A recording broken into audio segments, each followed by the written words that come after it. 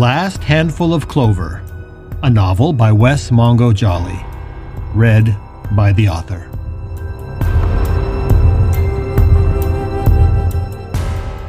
Book 3, The Stone in the Stream.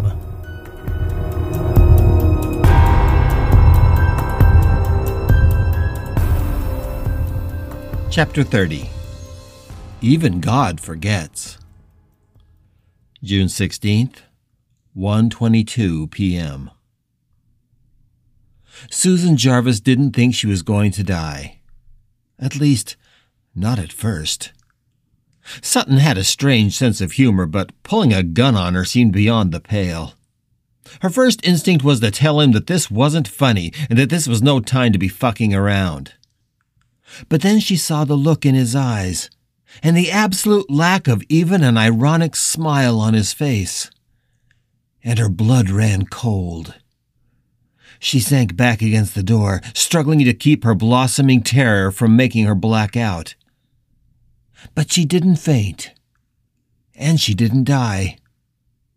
And slowly she raised her hands in the universal gesture of submission.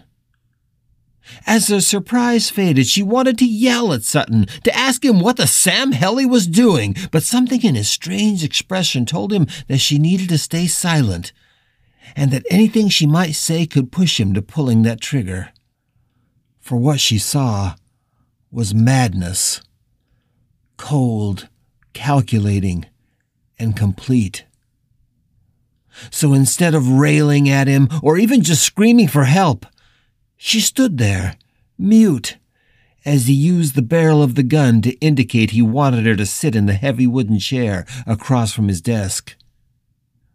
"Right here, if you please," he said, in a voice that seemed unlike the man she had known and worked with for so long.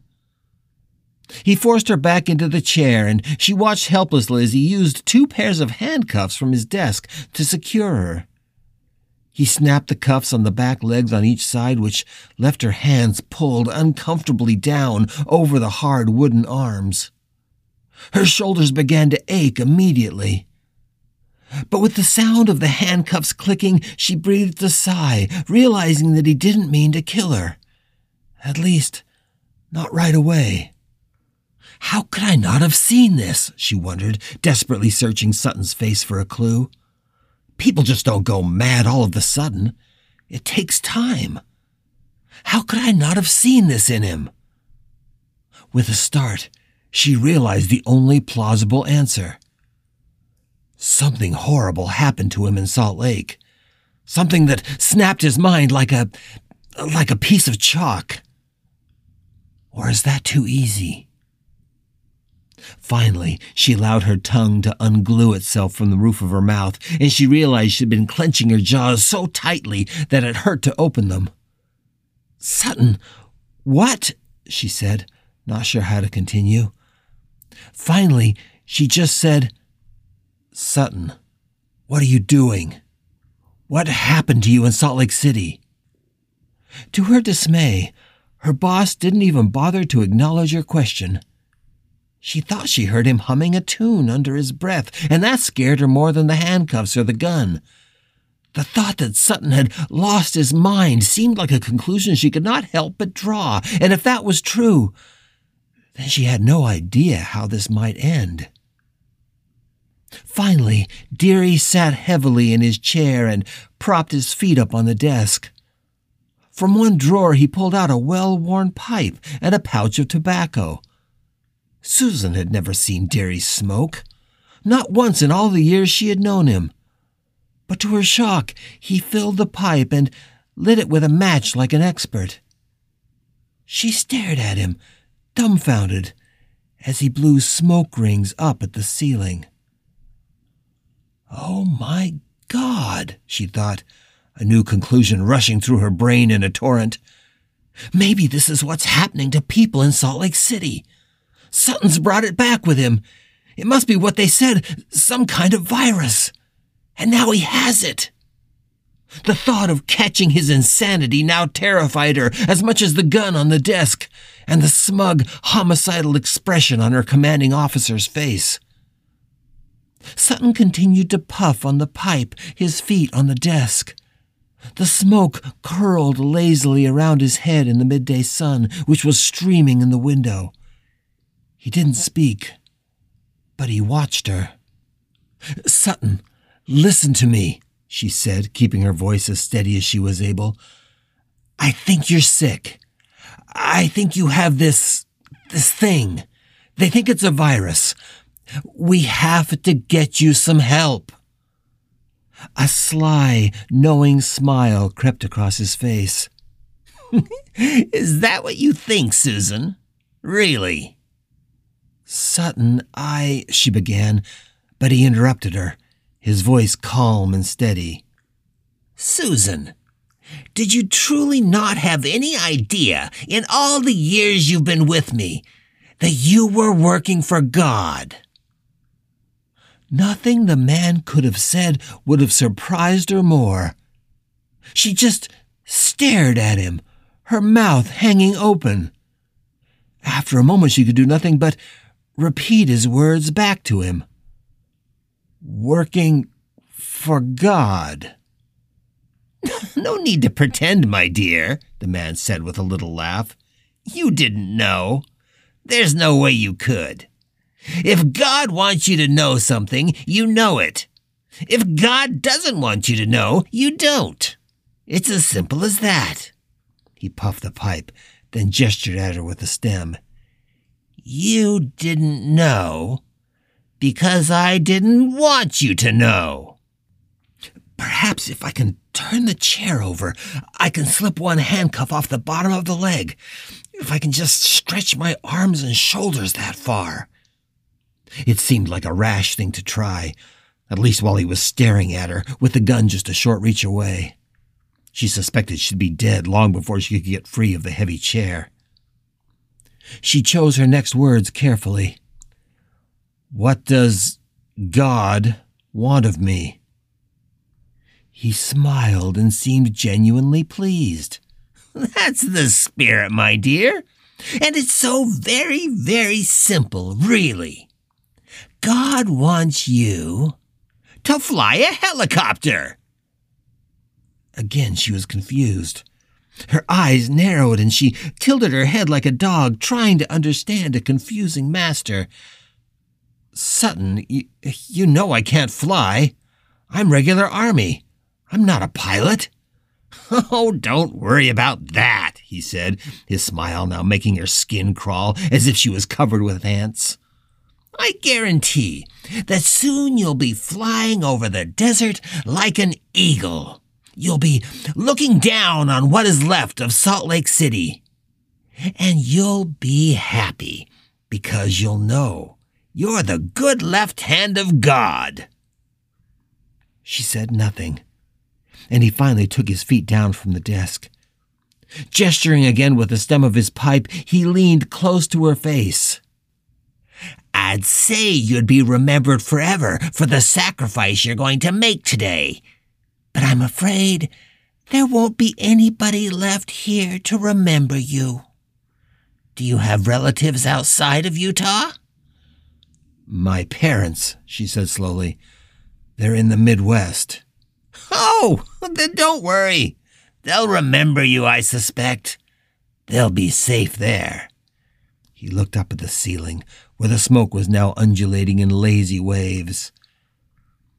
"But maybe that actually makes you one of the unlucky ones. Have you ever heard that old legend that a spirit must walk the earth until the last person alive forgets their name?" "No, I haven't heard that." "It's just a legend, of course. In reality, I'm the one that determines if a ghost walks the earth, and for how long. And I think enough of them are here now. There'll be no need for you to stay." "Sutton, I don't understand," he continued as if he didn't hear her. "There will be no one to remember me, of course. And that's how I want it. There were people here once, you know, on this very spot of desert.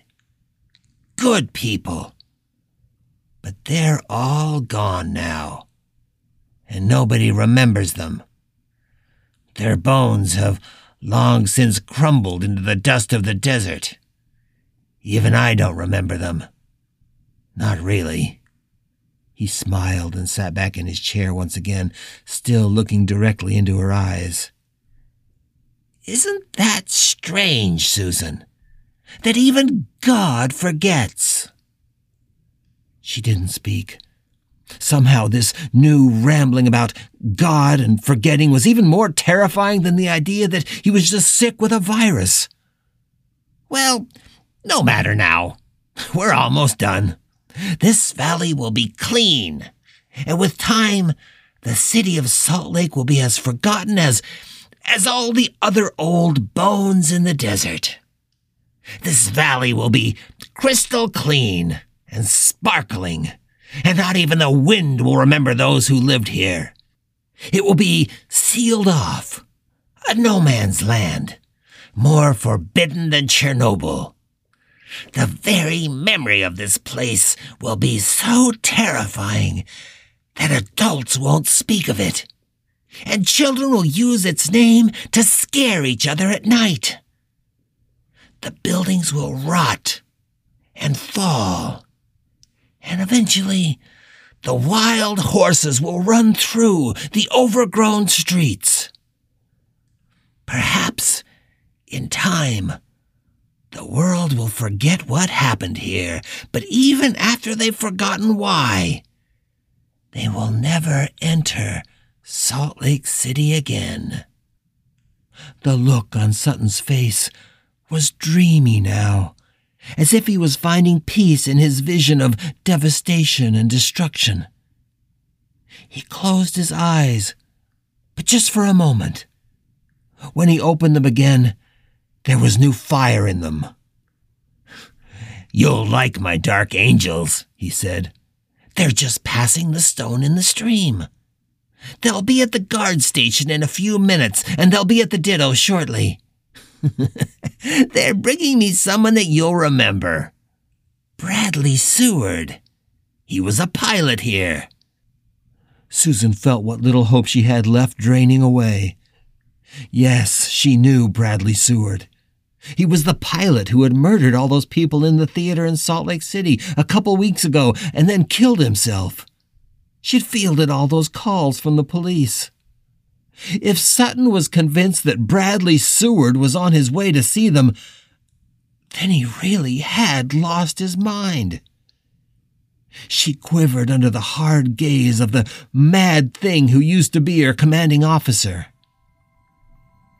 "Once you get acquainted," he said, "we can begin."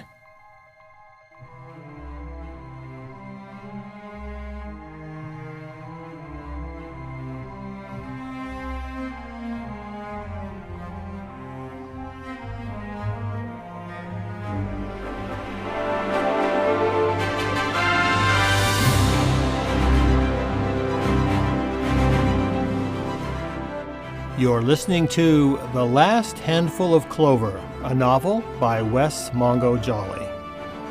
If you're enjoying this audiobook, please consider supporting the author on Patreon. That's patreon.com/Wes Mongo Jolly. And for more information, check out the author's website at wesmongojolly.com. That's WESSMONGOJOLLEY.com. Thanks for listening and stay tuned for more episodes.